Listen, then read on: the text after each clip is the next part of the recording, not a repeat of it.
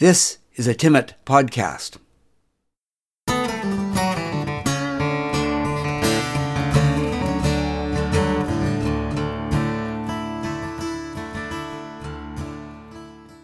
This podcast is part of the series On the Marge. This episode is part of the second series. Chronologically, it falls somewhere before episode 35. The title of this episode is Audit. Audit. Those people at the city of Whitehorse are unreasonably stupid, declared Kelda. Kelda sometimes had a hand in the manufacture of her own misfortune, like the time she was feeding the foxes and they ate her cat. Kelda was also quick to judge, so I wondered what it was this time, and invited her to sit and tell me. Yesterday's guests at the Walnut Crescent bed and breakfast had left us some white wine, so I offered her a glass. Why, yes, she'd have some. Just this once. I glanced at the time. Chuck wouldn't be home for an hour yet, and Alex was at a friend's house. Yes, I had time for the story, so we settled into the living room, wine glasses in hand.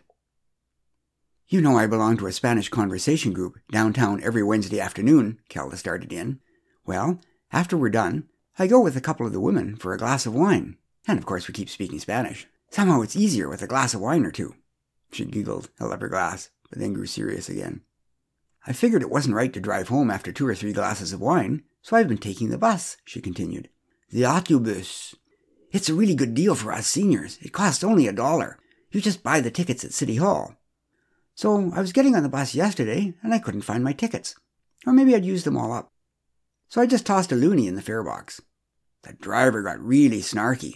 He said that the fare was $2.50, and pointed to a big sticker on the box that said exactly that.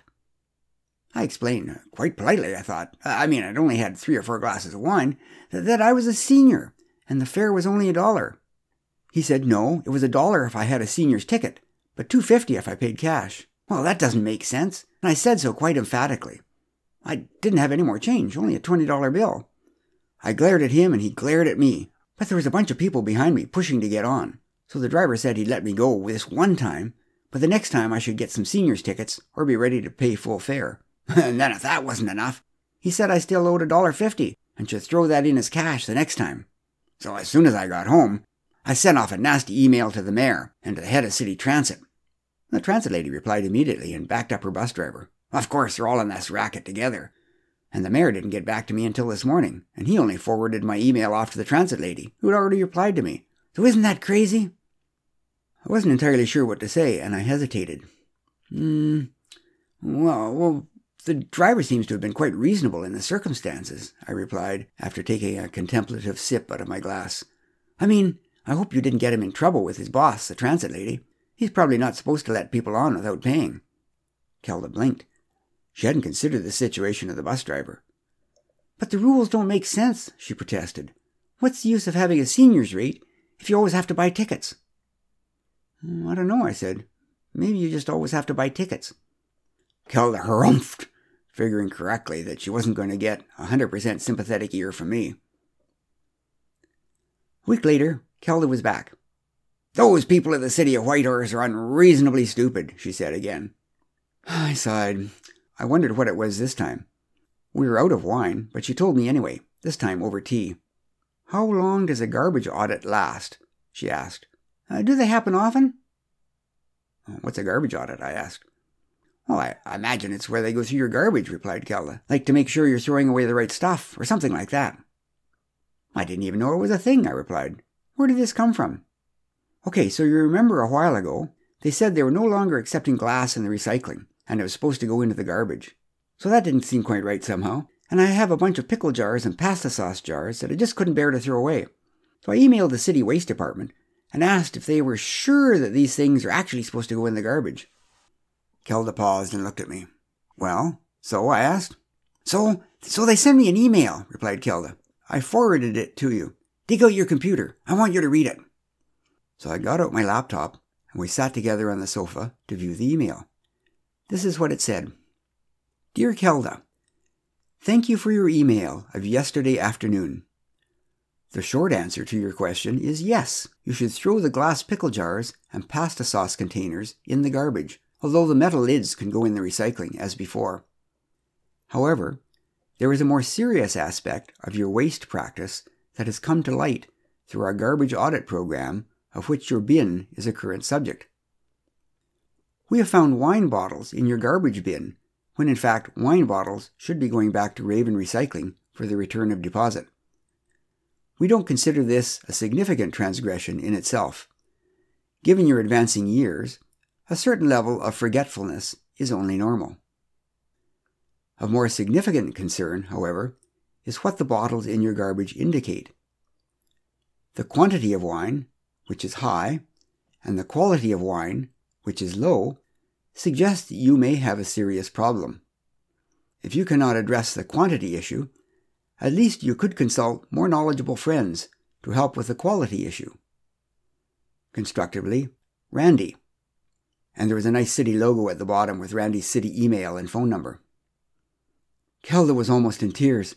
"I thought I was pretty good at taking wine bottles to Raven," she said. "Although once I had a bunch of the cat club over, and we might have got a bit carried away. I think somebody threw some wine bottles into the garbage that night because I couldn't find them the next day. But that must have been the only time, I'm pretty sure." "Well, the email seems polite enough on the surface," I said. "But are they serious with the advancing years part? I didn't know about the garbage audit program, but it does seem a bit Orwell 1984 for them to analyze your drinking habits and then comment on them, even if they are concerned." "What do they mean about the quality of wine?" asked Kelda. "Is cheap wine dangerous? I mean, more dangerous than expensive wine? I admit I don't know lots about wine, and I do lean towards lower prices and colorful labels. But how are you supposed to know?" "Don't ask me," I replied. "I don't know lots about wine. But I find the email disturbing. Let me show it to Chuck. I think he knows some people at the city through work. I'll see if he can check this out, this garbage audit program and all."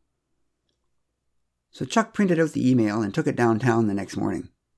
What he discovered was, well, interesting. Chuck went over to the city and tracked down Randy right away, an earnest young man in an office.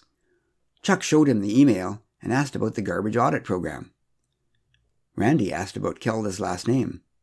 When Chuck told him, Randy collapsed into a chair and held his head in his hands. Kelda is not a common name in Whitehorse. Randy had a friend named Kelda, and when he saw the email come in, he assumed it was from Kelda, his friend. So he wrote what he thought was a creatively funny reply and sent it off to Kelda, our neighbor, under the impression that it was going to Kelda, his friend. He was a bit curious why Kelda, his friend, hadn't replied, but had never considered the possibility that the email actually went to some other Kelda. Chuck reported that he left Randy rocking back and forth in his chair, moaning, "Oh, I'm going to get fired over this." The next afternoon, Kelda appeared in our kitchen again. "Those people at the city of Whitehorse," she said.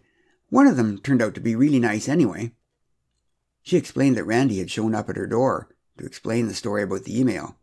He brought her some fresh flowers, 20 seniors bus tickets, and 2 bottles of wine, different kinds. "I think it's really good quality wine," said Kelda. "They have interesting labels like I've never seen before." But she didn't bring either bottle over for examination or sampling. "So I invited Randy in for tea and talk," she explained. "It turns out that his father is part of my Spanish group, a man I've talked to in Spanish, of course, but never had any contact with otherwise. Maybe he'd like to come for a glass of wine next week after class." And it turns out that the garbage audit isn't a real thing after all. But shh, don't tell anybody. Summer students will be doing compost audits this summer. Kelda got that from her inside source, who is one of those wonderful people at the city of Whitehorse. This has been a Timmit podcast in a series called On the Marge. The instrumental intro and exit are courtesy of Kate Weeks. If you would like more of these podcasts, check out the podcast website at timmit.ca/podcasts.